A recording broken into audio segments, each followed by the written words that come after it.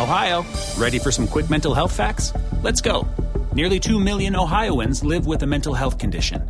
In the U.S., more than 50% of people will be diagnosed with a mental illness in their lifetime. Depression is a leading cause of disability worldwide. So why are some of us still stigmatizing people living with a mental health condition when we know all of this? Let's listen to the facts and beat the stigma. Ohio, challenge what you know about mental health at beatthestigma.org. Welcome in the latest episode of 5 on the Floor on the 5 Reasons Sports Network. Thanks for finding us on your favorite podcast app or on Dash Radio. Just download the Dash Radio app for free. Search for Nothing But Net. We're there every day, 10 a.m. to 11 a.m. Eastern, 7 a.m. to 8 a.m. Pacific. Also, I've got a new show on OnSideRadio.com, a new station based in South Florida, the only station that is locally owned, the only sports station in town that is locally owned. I'm on every day from 10 a.m. to 11 a.m. We're having only 5 Reasons guests. You can also check out the website, OnSideRadio.com, and you can search for the interviews and all of the other segments. Also, our YouTube channel at 5 Reasons Sports has gone over 8,000 subscribers. A lot of that is due to my co-host today. So make sure you check out all of the streaming shows and also all of the video breakdowns. Nobody's doing what we're doing there. Alfredo Arteaga has his new yard work up. He does that every week, breaking down everything that happened in the past Dolphins game. So make sure you check that out. Also, the great sponsors of the 5 Reasons Sports Network, including Prize Picks. If you're tired of losing in fantasy sports, times are changing. Now it's just you versus the numbers. Prize Picks is the perfect place for you, whether the injury bug has ruined your season-long team or you're a seasoned vet in the daily fantasy space. On Prize Picks, you simply select 2, 3, or 4 players, and they don't have to be on the same team. You can choose them from different teams and just predict if they'll go over or under their fantasy projections. So they kind of do the work for you. Take a few minutes, say, okay, I like this guy's chances against this particular team, this particular matchup, go over or I don't, and go under. So you can take the over, the under, and you can win real cash today. Prize Picks gives you the chance to win 10 times your money for getting 4 predictions correct. Entries are so simple, they can be made in less than 60 seconds. So sign up today at prizepicks.com. And here's the thing. Use the code 5, F-I-V-E, to get a 100% match on your first deposit up to $100. That's the code 5, F-I-V-E, to get a 100% match on your first deposit up to $100. Prize Picks, truly daily fantasy simplified. And now, today's episode. 1, 2, 3, 4, 5 on the floor. Welcome to 5 on the Floor, a daily show on the Miami Heat and the NBA featuring Ethan Skolnick with Alphonse Sidney, Alex Toledo, and Greg Sylvander. Part of the 5 Reasons Sports Network. All right, Ethan Skolnick back on 5 on the Floor. We have been breaking down the Pat Riley presser from last week. We took a little detour on the first one because we got into, his comments about the Lakers, which of course taken out of context and then made it through the media swirl and ended up being spit back out in a way that he didn't mean them. And so we addressed that, Greg Sylvander and I did. But then we've also addressed the things he actually did say. And today's floor plan, I've got Alphonse Sidney. It's just me and him today, me and Alf. And we're going to break down Riley's answer to my question, which was, how long do you want to do this? And the reason that I asked that question is because Pat always gives an answer at these particular press conferences, which he only does like once or twice a year now. And typically the answer has been, I'm year to year or something along those lines.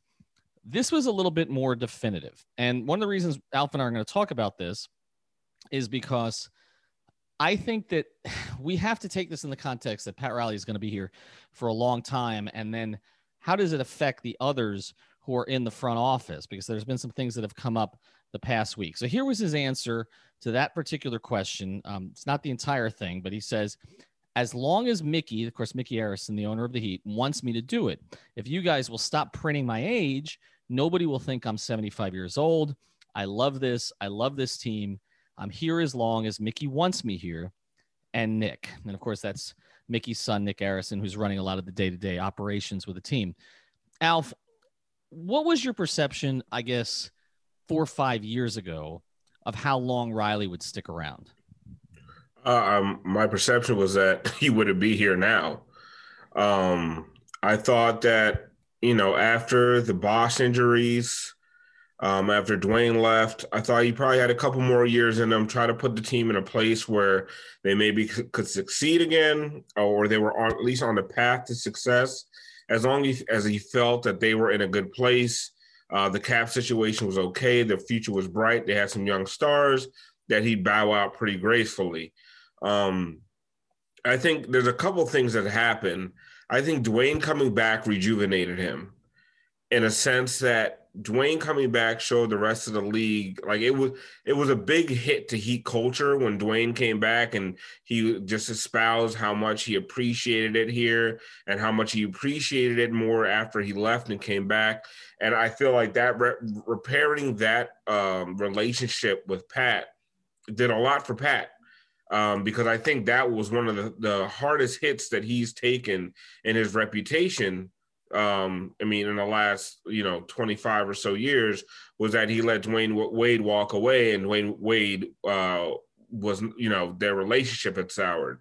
So the repairing of their relationship and the fact that Dwayne Wade became such an ambassador for Heat culture, and I think that kind of put Pat Riley back on the map. And now the second thing is Jimmy Butler and this bubble run that they've gone on. Jimmy Butler just embodies everything he's ever tried to instill in this organization. And I feel like for him, it has to feel so good. And why would you want to get off the ride right now, especially the way they've made a run in the bubble? You hear about guys like Oladipo putting the Heat at the top of his list. You hear guys like Jay Crowder saying that he's so happy he's here, he never wants to leave. Andre Iguodala, who's been playing for the Golden State Warriors, one of the most respected vets in the league, can't say enough about your culture and everything. And then Jimmy Butler just puts up some of the greatest finals performances we've ever seen. You put all that together, why would you want to leave? And I think that's kind of changed the math on things. But at the end of the day, he's still 75 years old, right? And I don't think 75. Don't say it. I'm sorry. He's as old as our presidential candidates. Mm-hmm. And 20 years ago, that's retirement age. But I think it's kind of different now. I think people are working well into their 70s. So we'll see. But I think the math has changed when you talk about 5-6 years ago to now. You mentioned Jimmy Butler, and this wasn't a detour I planned to take, but one of the quotes that he had, and somebody, snapped back at me on Twitter when I tweeted this out, like, oh, that's a great quote. Like, who cares? But he tweeted, "I love Jimmy Butler." And the reason I tweeted that quote when he said it, can you ever remember him saying, "I love LeBron James"? Nope. And I think that's what we're getting at here. Jimmy Butler, in a lot of ways, represents the second chance for Pat, because the LeBron relationship, as I've discussed, never really developed into, I think, what he thought it would. I think he thought that would be kind of the bookend to his career. He had the Magic Johnson. Look, he had a relationship with Kareem, but really the strongest relationship was with Magic. And he had that Magic Johnson relationship. And then at the end of his career, he was going to have the LeBron James relationship, the closest facsimile you could possibly find to Magic, at least in terms of size, play style, basically LeBron playing point guard, all that sort of stuff. He was going to have that relationship, and he didn't have it. He didn't have it in part because he backed off and allowed Eric to kind of run the show and try to build that relationship with LeBron, which took some time, but in the second season together, it kind of came together a little bit. But he wasn't, even with Dwayne, he coached Dwayne. He coached Dwayne for a championship. He coached Patrick Ewing. He coached Alonzo Mourning. He didn't coach LeBron. And at the very end, I remember asking him about their relationship, and he said it was a texting relationship. His relationship with Jimmy is not a texting relationship. It's stronger than that. And even so, as Riley said, I think what he likes about it here is we leave him alone, right? Like, he's not in his face all the time, but there is that respect. And to me, the signature moment in terms of Riley, the signature moment of the playoffs in the bubble was Jimmy looking up at Pat, after it was an Eastern Conference Finals, right? Looking up at Pat, and Pat kind of, shaking his arms like, yes, and I feel like, I think you're right. I think the combination of repairing things with Dwayne, he couldn't have left things the way they were. Okay. And I always go back to the the one very long conversation I've had with him, which was in his office after LeBron left, a few months after, and I wasn't expecting him to torch LeBron during that, but he did. And he talked about, the barbecues they were supposed to have and the generational team that got broken up. And it was just great regret and also anger, right? The combination of it. And then, like you mentioned, Bosh, who was kind of reminiscent of what happened with Zoe. So they had to go through that again. And then leading up to the Dwayne situation, where you have the rancor with him in 15, which was direct between Riley and the late agent, Henry Thomas. And then so Riley and Henry stepped out of the way in 16 and nobody stepped in. And there was miscommunication and they never met. And Dwayne was overseas. And then Dwayne leaves when he really didn't want to. And in part, everybody around Dwayne blamed Pat, okay, because Pat was the father figure. Pat was supposed to step in, and Pat didn't step in, and he has announced regret. And so I think, then you see him have that's the offseason, but also 17, make the mistakes, the sentimental mistakes that he made during those two things. And what I got out of this presser was there's just such peace now. Like, I do feel like this run, let me ask you this. Do you feel that before this run, Pat Riley still had anything to prove in this market? No, not in this market. I as soon as he landed Jimmy Butler, I think there were doubts, right? There were doubts, but then when Dwayne came back and they sent Dwayne out on such a high note, I'll say probably 75%, 80% of the fan base was back to, Pat is the godfather, greatest exec in the league. We love him to death. After he landed Jimmy for basically Josh Richardson and got rid of Hassan Whiteside, and he basically in a Godfather style ending where he just takes out the heads of the 5 families in one offseason. He kind of just repaired his whole. He repaired his reputation with a lot of Heat fans. So I don't even think going into the bubble, Heat fans were happy. They're like, you got us Jimmy Butler, you got off all these bad contracts, especially when you talk about the trade deadline and you see Dion Waiters and James Johnson get out of here, and you bring in 3 guys who can contribute to the team. Like, you got to think that Heat fans looked at him and like, thank you, Pat. Like, it was almost like, thank you, Pat, you could go. But then, and now, especially after this bubble, he has nothing to prove to anybody. But one thing that happens is, when you're in a job and you start to get into this comfort zone and you've built something around you that almost kind of runs itself, like, why walk away? Why not just sit there and reap the fruits of, all of your hard work? Because I don't, and this is just me, I don't have it. I'm not you or Greg. I just feel like on the day-to-day operation side, I don't think Pat has a lot to do with scouting. I don't think Pat has a lot to do with,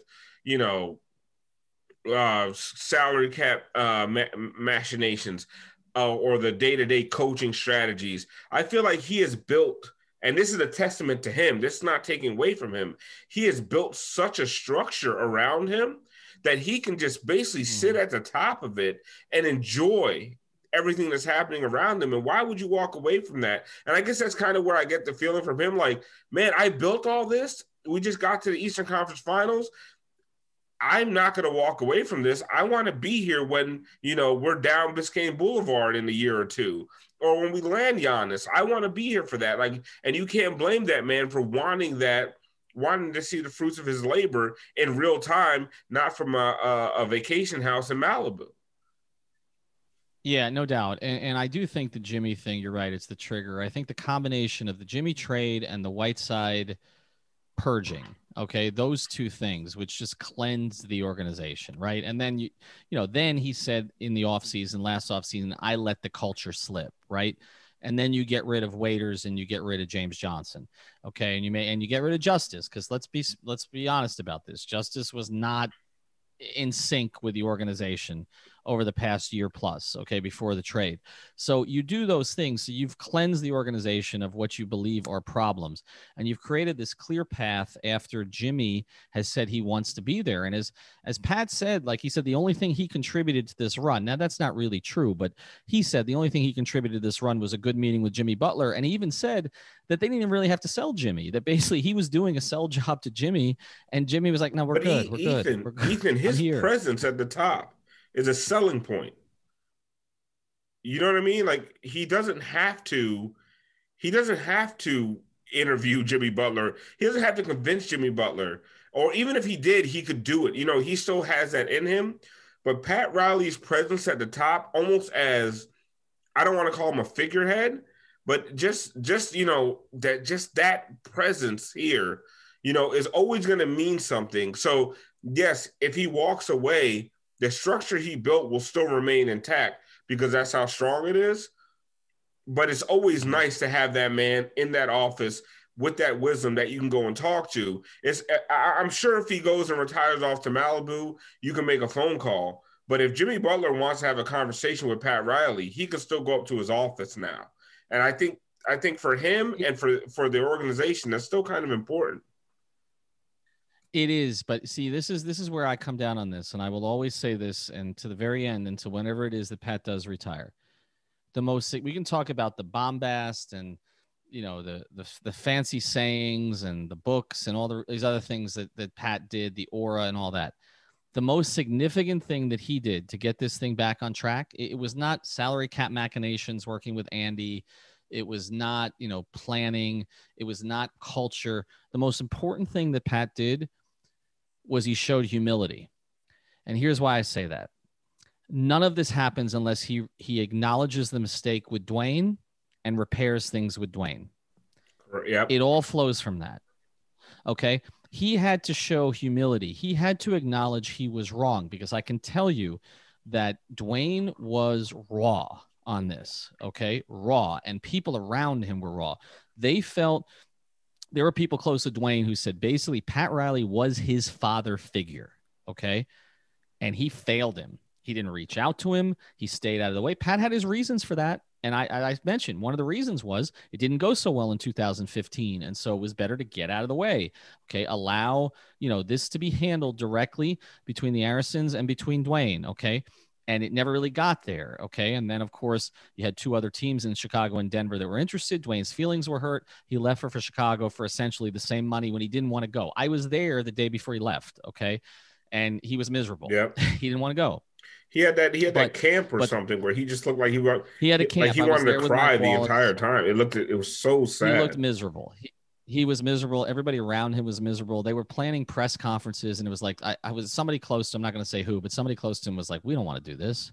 They didn't want to do any of it, but they felt like they had no choice because he felt he had no choice. And we can argue whether that was true or whether it wasn't true and whether he overreacted to it. But the point is, you know, first you had to have a stroke of good luck, right? Which is that that Chicago blows up, right? He and Jimmy are not happy with the young players in Chicago. Dwayne's image is tarnished in a basketball sense, in a locker room sense, for really the first time, okay? Because he spoke out there. In fact, he was on the other side of Rondo in that situation, although they became friendly after. And he and Jimmy they didn't think the Chicago young players, I mean, familiar story with Jimmy, right? Yep. He didn't think the Chicago young players had the right attitude, the Bobby Portises of the world, right? Some of the young guys that they had potential, but they weren't living up to it. And Dwayne was outspoken about it. He and Jimmy, and after a game, we've had Vinny Goodwill on to talk about that. He was there. He asked the questions, and they were not happy. And so what happens? Okay. Well, obviously Jimmy gets traded, okay, in Minnesota. Dwayne ends up in Cleveland, of all places, following LeBron. Stroke of good luck that doesn't end up working out, even though Dwayne played really well off the bench for a period of time, but that mix wasn't working. Kobe Altman there is looking to make a change because he needs to make something happen around LeBron. Calls Andy. You mentioned Pat's not in the picture on this, okay? Mm-hmm. Calls Andy and basically says, you know, Andy's doing his due diligence, just checking on players, and Kobe Altman throws Dwayne at him. And then Andy goes to Spo and tells him, and Spo didn't believe it. I mean, didn't even think that's who he was talking about. And so you had to have all these strokes of good luck. But once they got the good luck, Once Cleveland was willing to part with Dwayne Wade for a second-round pick that they would never see, a conditional pick, just to kind of start clean, then Pat had to show humility. And I think that's the thing with Riley that doesn't get talked about enough. He is extraordinarily sentimental. And there is this attitude, there's this thing about him about being this hard ass. And it's funny because there was the same thing said about Jimmy Johnson. And with Jimmy Johnson, the sentimentality actually killed his coaching career, because after his mother passed away, he came here to coach the Dolphins. It just wasn't in him anymore. He wasn't in him. That the Jimmy you saw in Dallas, how about them Cowboys, was gone. Okay. And once he couldn't deal with Marino, he checked out. Pat's sentimentality has led him to keep pushing. He's sentimental to this town. He's sentimental to this fan base. At times, to a fault, he's been sentimental to the players. He stayed with the 90s team too long, the Zoe Tim Mash team. He stayed with the 06 championship team a year too long. He obviously stayed with James Johnson and Deion Waiters and Hassan Whiteside and that crew too long. But with Dwayne, he had to do it. He had to show humility. And once he showed humility with Dwayne, and that was repaired. Not only was it repaired, but he gave Dwayne the best send-off any player's ever gotten. Okay. Yeah. Right? No, it's true. It's that Schenectady, it's that thing where, some of the hardest men that we've grown up around, coaches, fathers, uncles, we know them on the outside to have this gruff, hard exterior, but we also know them to be super soft on the inside, right? And he's just one of those guys who's always going to be that father figure type, where he's going to give you a hard time, but he loves you. And that's where at one point him and Dwayne lost that connection. Mm-hmm. And I felt like the whole league felt it, right? Now he wasn't the father figure. He became the out of touch grandfather, right? The guy who's upset with you for bringing the wrong person home for Thanksgiving. Like he was not, he just seemed out of touch completely with today's player. And the thing is, the greatest thing that's happened for him is that he got one of the best players of today. That is one of his kind of players. Like Jimmy Butler could have played for the 90s Knicks. Yes. And fit in seamlessly. Yes. Like, honestly, he would have gave Charles Oakley a run for his money. Yep. And right, now all of a sudden, and now all of a sudden, there's this throwback idea to the fact that the way Jimmy Butler does things might be the right way to do them. And, listen, everyone has their different ways. The Lakers just won a championship, not doing things the Heat's way, right? It was a completely different. They have a completely different style. Bill Jackson has rings on both hands and then some, doing things completely the opposite of Pat Riley. So it can be done different ways. Exactly, but Jimmy Butler has once again, brought to the forefront that the way that Pat Riley wants to do things is a way to win. And there are players out there who I feel like there's a Drew Holiday's, there's a Jay Crowder's, there's a Victor Oladipo's, there's guys out there who have been waiting to play in a situation in a culture that's been cultivated like the one in Miami, and that the one that Jimmy Butler has kind of just brought to the forefront. And now Pat Riley's sitting in the middle of it as the architecture of this culture. Like, why would I go anywhere? So I understand why he doesn't want to move out the way, but at the same time, what I will like to say about Pat is, even if he's not moving out of the way as far as title, he has empowered so many people around him. Like, it's no longer the Pat Riley coaching tree. There's going to be a Pat Riley executive tree, right? that goes around the league. Well, that's actually let's hold that, because that's actually something I want to get to after the break, because it's interesting you talk about that, but it's also one of my concerns. So let's get to that after the break. I want to follow on one other thing you said here, about, this culture idea. And again, it being sort of proven that Pat's way has been the right way and guys yearning for this. I think what's happened is Pat's created a situation where players feel they'll be maximized. And that appeals to agents. And I think what has changed here is Pat's taken a much bigger role with agents over the years. Andy does a lot of it, but a lot of it is kind of explaining this. that we can get you to a certain place. We can get your player to a level he hasn't been. And so maybe it doesn't happen here. Like Derek Jones Jr. is an example. I don't think the Heat are going to pay him, but I think he might get paid somewhere else. And you can say that Derek's value has gone down because of what happened in the postseason, but Derek had no value when he came to the Heat. I mean, Phoenix let him go, right? So I think Pat can point to these guys and say, we can get more out of them. And then that player can go flourish. Either it's for us or for someone else. But cycling back to Jimmy, again, that doesn't happen without repairing the relationship with Dwayne. Because if Dwayne was still saying the things about Pat that he was saying to me in direct messages in 2016, Jimmy's not coming.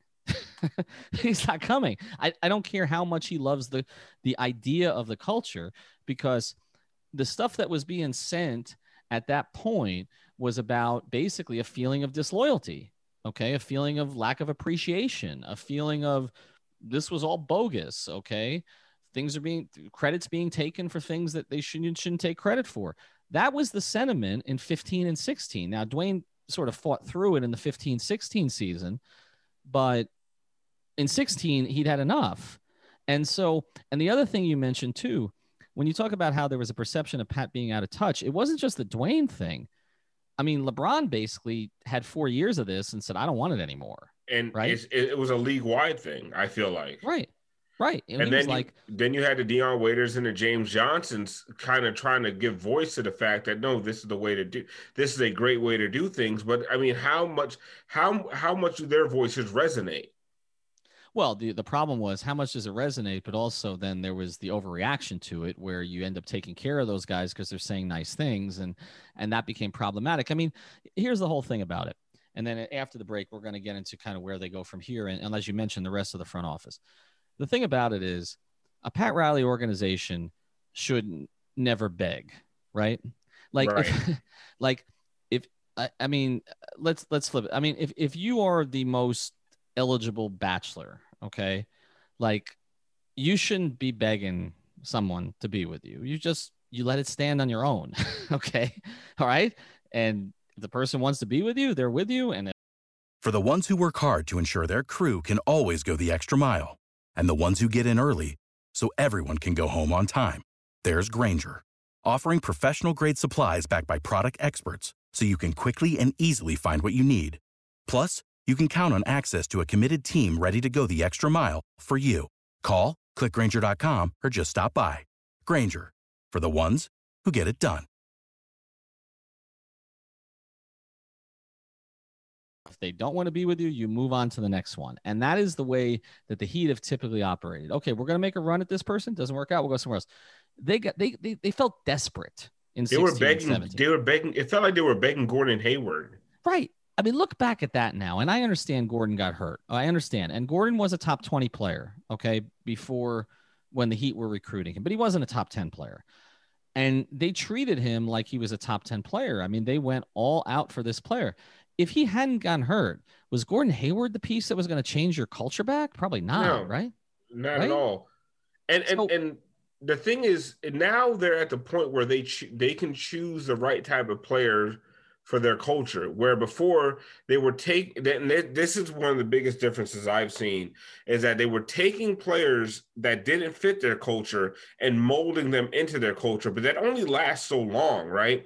It lasted 4 years with LeBron. It lasted like a year and a half with Dion Waiters. It lasted like 6 months with Hassan Whiteside. Like, it does. Jay Crowder. If they want to, Jay Crowder's the kind of guy who wants to do the work, and he'll do the work forever, right? It's almost like, it's funny. And as someone that used to coach youth basketball, like, it's almost this like repudiation of AAU culture that's happening right now and I feel like there's a lot of players out there in this league that are done with the Karl Anthony Townses of the world, that have just grown up so coddled.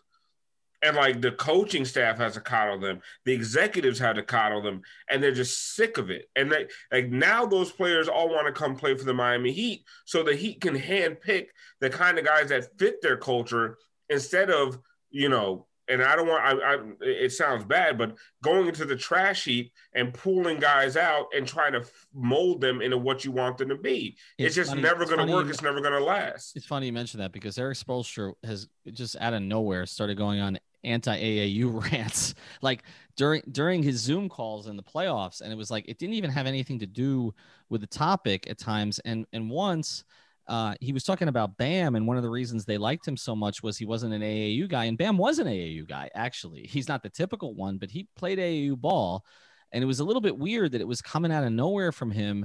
But this has been an organizational shift and philosophy. And what's funny about it is I know that there's a perception that that's LeBron, right? But LeBron doesn't like AAU culture either. I've had conversations with him about it, and you know who else hated it? Kobe. Kobe did many interviews, before he retired about what was going on in AAU, and he didn't like it. And it's so horrible. I do think there's something to it. And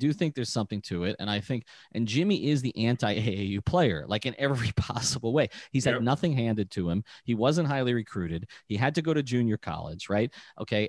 He, in every conceivable way, he's anti-AAU. And I do think in some ways that's a little bit of a shift. I mean, Zoe played AAU, didn't he? I mean, like, I feel like the Heat have been okay with AAU before. But playing AAU and being and actually, being part of that culture are two different things. My son played AAU ball, but that doesn't mean he was an AAU kid. There's a difference. There's these AAU all-star teams where these guys just hop around and they play no defense. They're treated like the cock of the walk. I'm not going to be, I don't want to sit here and like denigrate young black men trying to make, but there's a culture to AAU that it does not fit with the Jimmy Butlers of the world. You know what I mean? So I think that's what, like, when I say that there is a repudiation of that culture going on in the league right now, the guys who want to work and versus the guys who have had things handed to them, like, and I see it happening, and it's really cool. Like, there's a Drew Holidays that guys idolize, and the rest of us look around like, what are Drew Holiday's numbers? They're not that impressive. But when you have to play against that kind of dog, those are the kind of guys that the Heat want, and it's cool to see that a team full of those kinds of dogs made it all the way to the NBA Finals. And like I said, that's Pat Riley. Yeah, and it's why Erik kept using that phrase. I do want to get to the one possible downside, though, of everything we're talking about. We're going to do that after the break. Do you need a realtor who will treat you as a valued client and not just another commission? Let me recommend you consult Eric Brown. And here's the website. This couldn't be easier for you. 5reasonsrealtor.com. So after you check out 5reasonsports.com, check out 5reasonsrealtor.com. It's spelled out FIVE, the official realtor of the 5 Reasons Sports Network. Eric's a real estate professional with several years of experience representing celebrities, executives, and pro athletes, but also first-time home buyers. And he's got a Wharton School business education, so he's uniquely qualified at identifying property value, negotiating on your behalf, and providing an unmatched level of service. So if you're considering selling or buying a home in South Florida, or just want to know what your property is worth in what is still, remarkably, during COVID, a strong real estate market, contact Eric at 305-967-9089. That's 305-967-9089, or go to 5reasonsrealtor.com. If he can't help you, he'll recommend someone who can. So find out what his specialized professional business approach can do for you today. Eric Brown at 5reasonsrealtor.com, the official realtor of the 5 Reasons Sports Network. All right, we're recording this episode on a Wednesday, but I'm not exactly sure when we're going to post it because we've recorded a few this week and we want to make sure we get them out to people. But today there was some news. And so I want to put this in a little bit of a different context. As our guy, George Sedano, said on 5 on the Floor, 4 months ago, when Daryl Morey was still in Houston, that Daryl Morey would probably be the next general manager of the Philadelphia 76ers. A little scary. I kind of want the lotto numbers from George. Well, George nailed that. He nailed D'Antoni getting fired. I mean, there's some stuff, George and Brady Hawk need to just do one of those Saturday shows on 560 where they do picks. Does Brady have time to do that when he's posting? I don't know. Listen, Brady has time for everything apparently. I don't know. Is he still going to school? I'm not sure. I got child labor laws that I'm violating. We need to check his grades before he writes another article. Like I worry about his grades. What is he doing? So I'm not being held responsible for that. Check out all his stories on the website. But one of the things that comes into context here is, and again, a little bit of inside baseball. Tom Haberstroh, when he was covering the Heat, we've had Tom here on the pod. He's now at NBCSports.com, but he was one of the Heat Index during the big 3 years. He moved down here. Tom's a great guy, sort of a numbers guy, developed relationships with people inside the Heat organization. He developed a very, very close relationship with Shane Battier. Okay. A lot of mutual respect there. Shane, of course, believes in the analytics, believes in the numbers, and they would talk for like 20 minutes after games. Like if you wanted to get Shane after a game, get him before Tom got there. Okay. Because he and Cooper Moorhead would be sitting there with Shane for 25 minutes, breaking stuff down. Okay. Tom, as soon as the Morey thing happened in Philadelphia, Tom posted, "Watch Shane Battier to the Sixers," because everybody knows Shane and Daryl Morey are very close. Morey was the general manager in Houston. Their relationship went well beyond basketball. Morey is kind of adult Hinkie, I guess. Like, Hinkie got blown out in Philadelphia. Morey, you and I have our criticisms of Daryl Morey, and as you've talked about, kind of running the credit card up and whether some of the analytics stuff that he does is really real. But the reality is he's more experienced at the job than Hinkie, and the Rockets have had success. I mean, they haven't won the ultimate thing, but they've had success. And so here's where I come back to Pat on this. We have seen this offseason. You talk about creating a structure. And when I spoke to Riley about this in 2015, he talked about the front office that was built and that he didn't have to do as much, that he had Andy. He had, at that time, I don't think Shane had come in yet, but he had Andy, he had Adam Simon, he had Chet Kammerer, who's still around, even though he's not officially, doesn't have the official title he used to have. He had Nick, he had Mickey, he had Zoe. He had this group, okay? In a certain way, he had a cabinet of rivals, right? Like what you wish like the president actually had, to actually challenge him on things. And he gave credit to certain people in the organization for finding Whiteside, for drafting Josh Richardson, etc. Okay, so he created this structure, and then Shane came into it. And then, of course, Eric has warranted more power and control and influence, okay, because of what he's accomplished. So you've created this incredible structure. And one of the things I've always said about the Heat under Riley is that it's like Hotel California. Nobody ever leaves. Okay. Mm-hmm. And when people used to leave, like Jeff Bzdelik left, it didn't go over so well. Okay. Mm-hmm. So very few people have actually left the organization. What's happened this offseason? Adam Simon was like attractive to what was named as like a finalist for like 2 jobs this time. I mean, it's like 3 or 4 total at this point. On the coaching staff, Dan Craig and Chris Quinn interviewed with Indiana, and Craig ended up taking an assistant job with the Clippers for what I heard was a little bit more money and maybe a clearer path to a head coaching job. And here's the only thing I wonder, as we're talking about Shane. The fact that Spoelstra is so entrenched in the coaching job now, to me, is one of the reasons Dan Craig's not here anymore, because even though they're like best friends, there's nowhere to go, right? Because I thought at one point Spo might move to the front office entirely and leave the coaching. There were people inside the organization who thought he was going to do this after his first child was born, okay? Because he's been on the road a damn long time, okay? I mean, he looks young. He's been at this for 2.5 decades, right?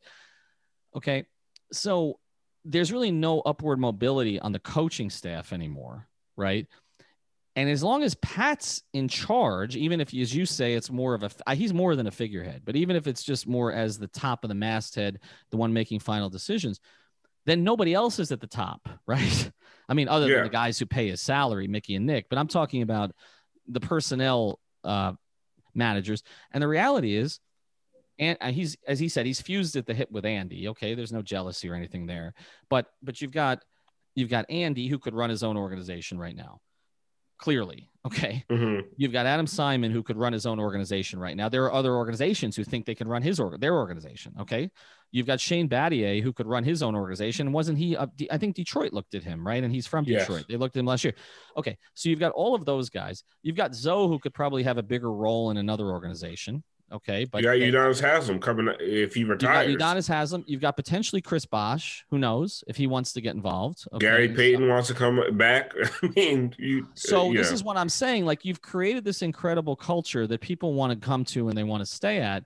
But if the two people at the top, okay, and again, Mickey and Nick that's sort of off to the side because they're ownership, okay. But if the two other people at the top are Pat and Eric, and they're not going anywhere for the next 5 years, aren't you worried about losing talent, like a talent drain? Because we've seen that with New England, right? In the NBA, we've seen that to a certain degree in the NFL. I'm sorry. We've seen that with San Antonio in the NBA.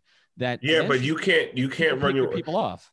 You can't run your organization like that. Like, I will tell you, and this is way, way, way, way, way lower level than what the Miami Heat are doing, right? When I was in my early 20s, I ran at Taco Bell. I was a general manager for Taco Bell in the middle of the hood. That's a whole nother story. I have great stories about my times as a general manager of Taco Bell. But I remember when I was at, championship level, I had 3 outstanding assistant managers. And I started taking all these kids from the time they were 16 and making them shift managers and, boom, boom, boom. I had this pipeline. So every time the entire South Florida region needed an assistant manager, I'd give them one of mine and promote one of my shift managers. Mm-hmm. And I just had this pipeline constantly. And if you're running a good organization, you will always have a consistent pipeline, right? So you don't ever worry about the fact that you're holding back somebody's forward movement. When David Fisdale gets an opportunity, you say, go ahead, David, we got, not to say that you're not unique, but we have another bunch of guys that we believe in as well, because we've cultivated this pipeline that we're constantly bringing in guys, and we're teaching them Heat culture, or we're identifying, not just teaching them Heat culture. First, you're identifying talent. You cultivate that talent, and you're not worried about losing those people because you can do it again. Pat Riley's been doing this since 1995, and Erik Spoelstra has been here this whole time. One thing, so one of the things, like when you talk about some of the guys who left in the past and it kind of soured, those are the kind of things I don't like to hear, because if you have confidence in your organization, you're always glad to see people go. Like when Juwan Howard got the head coaching job at the University of Michigan, I feel like the entire Heat organization, the Heat fan base were happy for him. They were. Dan Craig, I'm hoping that everybody's happy for him, because if you believe in your organization, if you believe in your culture, and you believe in the way you do things, like that pipeline will create another Dan Craig. It might not be the same guy as Dan Craig, but you can identify enough talent in that person, and you know that your culture you can input your culture in that person where you're not going to miss a beat. It's almost like a factory. You keep producing these things. So if you're confident in what you can do and who you are, like, this should never be an issue, right? And you should keep pumping out execs, right? You should keep passing execs on to other teams, and then did people turn around and look and just say, I want to go work for Erik Spoelstra because one day I can have a head coaching job. Well, and that's where you'll get the best talent. I think it is a little, well, it's actually what we're trying to do at 5 Reasons. I mean, we've lost good people, and we find, we've lost good people, and then we find the next Brady Hawk. So, I mean, it's and once Brady turns 18, then he might be too old for us, and we'll have to find another one. But I'm with you on that. But I also look back to what happened with the Dolphins under Shula. And one of the things that happened was, of course, when Jimmy came in 96, he wanted all his own people. But part of the issue was that there was no successor to Shula anywhere in the Dolphin organization. It was just Don. Okay. And so I do give Pat credit for developing so many people underneath him. I think that is a different thing here. But I think, and when we come back from this break, we're going to do one more quick break. And then I want to get to the key question here, and we'll finish with that. But I think that one of the things that has to be considered here is, over time, Pat, I think, he's empowered a lot. He has to empower even more. I just think that, and I'm not saying he hasn't done it, but I think there's another level you can even get to, because somebody's got to be ready to take this thing over. And right now, I don't know who that is because there are so many qualified candidates in-house, and it's going to come from in-house. But I don't know which of them is going to get picked off before they have an opportunity to get to the top. Like, to me, Shane, in a lot of ways, seemed like the natural person and was being groomed, but he may not still be here. And in some ways, I think Adam could do it. Adam Simon could do it as well. But I don't know that he's still going to be here. So I just wonder, I think what's happened with those under Riley and under Spoelstra is that because they know they're in a good thing and they know the Heat are run correctly, they won't take bad jobs. Okay. Yeah. So they're not going to take a job that has no hope. Now, Fizdale went to Memphis at the time. That was a good job. Okay. It didn't work out because he had the issues with Gasol. Now, he went to the Knicks after that, but that's a job removed. Okay. There were people in the Heat organization that said, don't take that job, but that's a job removed. When he went to Memphis, it's a good job. Dan Craig going to the Clippers with all that talent, a chance to grow on his own. You know, it's lateral, but it's not a terrible move. He's going to a team that should compete for a championship. Okay. And he'll get different voices, different influences. And I think that's part of his decision. I also think in some ways it's good for Eric Spoelstra to lose people. I think if a coach has the same assistants, right? If you have the same people in here, particularly someone, Fizdale was his best friend, Dan Craig was his best friend. Those were the two guys who sat next to him on the plane. Okay. Sometimes you need a different voice to sit next to you on the plane. No, you definitely do. You know, and so I think there's value to that potentially. I think as Spoelstra in particular has kind of now groomed Anthony Carter and Malik Allen and of course Chris Quinn, and we'll see, maybe Gary Payton is an option. He has expressed a desire to coach. Maybe it's UD. Maybe it's somebody that we're not thinking of right now, and you know that they'll mine another talent. Maybe it'll be somebody out of the G League, okay, because they have a lot of contacts there too. So it could be any of it. Right? It could be Eric Glass gets a bigger role. He was tremendous in the summer league. They have options, but sometimes you do need different voices, and so I think that part of it's okay. The Riley thing, the only thing that concerns me is about this. Look, Pat has earned the right to stay as long as he wants. But if he stays another 5 years, he stays another 6 years, he takes another 7 years, Adam Simon and Shane Battier are not going to be here at the end of that. Okay? And they'll have another guy. Right. And right. And here's one thing I will say. You talk about Shula, the Heat will never hire a Jimmy Johnson. No. They'll never have to go find a hot coach. No. The hot coach will be on their bench because a hot coach every year is every year the hot coach or the hot assistant coach is being interviewed, the hot exec that's being interviewed is coming from the Heat's front office or from the Heat's bench. Right. So if Eric Spoelstra, and that's the thing when you talk about who's going to take over for Pat Riley, he's sitting on the Heat's bench right now in a head coaching position. Right. Well, it could be him, and then I always thought that it would be Fizdale or then Jawan or then Dan Craig, who might replace Chris Quinn. Spo. They got the guy. Like, that's the thing. That's why I don't. They're never going to be the guy. Like, and it worked out for the Lakers, but the Heat are never going to hire Frank Vogel. No. Like, have they ever done it? Well, the question is on that bench is Chris would. Let's say Eric decides, and I didn't want to go too far on this tangent, but let's say Eric decides in the year. He's got 2 kids now. He's tired of the grind. I don't think he was re-energized this year, so I don't think that's going to happen. But let's just say in a year or two. Who's the guy on there? Is it Chris Quinn now? I mean, Chris Quinn got a look in Indiana. I mean, he's respected. I mean, maybe he's the guy. Okay, potentially. Maybe Eric Glass is the guy as he continues to ascend. Or they bring back Fizdale. Or you could bring back Fizz. Right. That's true. Or you tell Juwan Howard you want an NBA coaching gig. Like, right. That's like whoever takes over for Eric Spoelstra or Pat Riley one day is going to be a homegrown individual, and they're going to carry the culture forward. That's the difference between Shula getting replaced by Jimmy and whatever's going to happen, because Pat Riley got replaced twice. Yes. And both times it was somebody within the Heat organization. Yeah, well, he replaced himself twice. Right, exactly. Yeah, right. Exactly. Shula got replaced by the hot coaching candidate, and it was a whole different vibe. Yeah, no, that's true.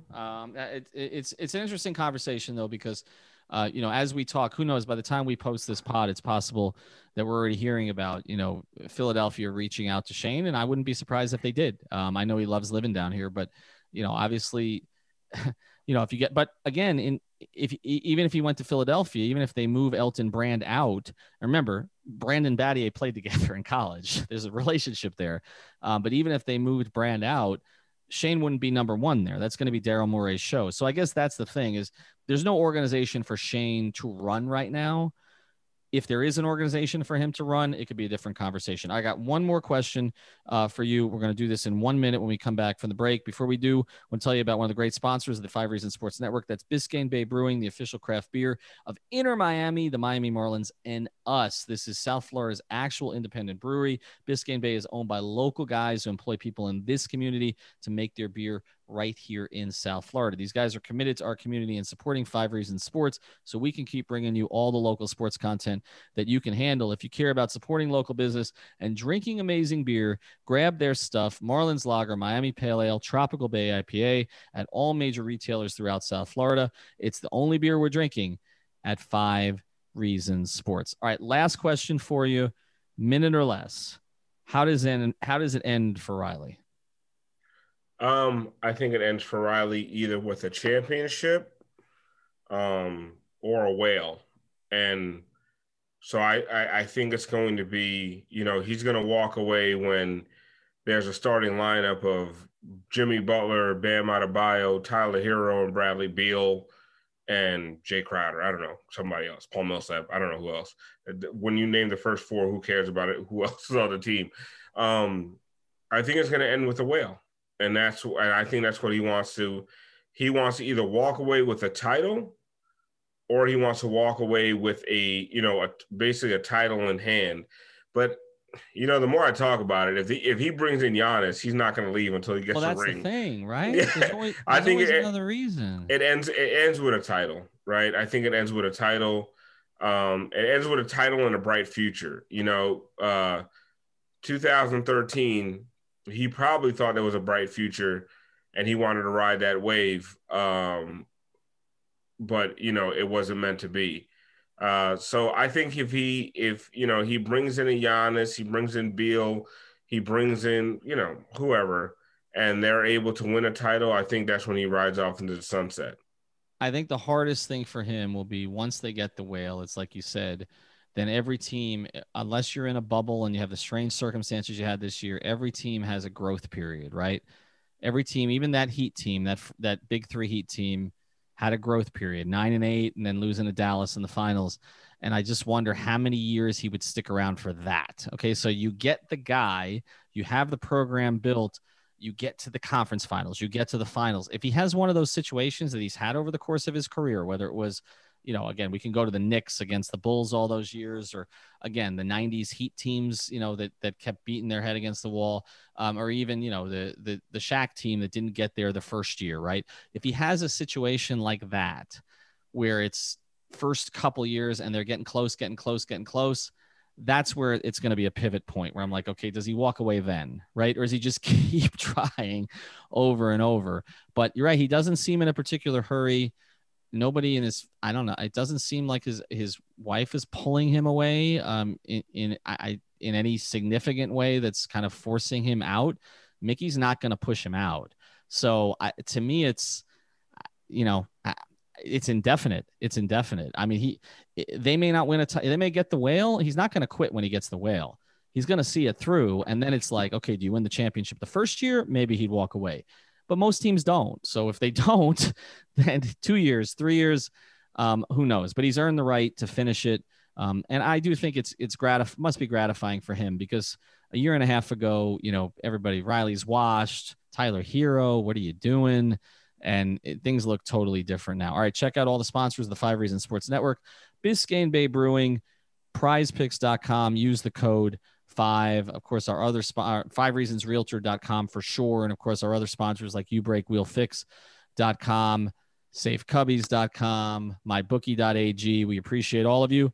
We'll be back with you soon. Thank you for listening to the 5 on the Floor on the 5 Reasons Sports Network. 1, 2, 3, 4, 5 on the floor.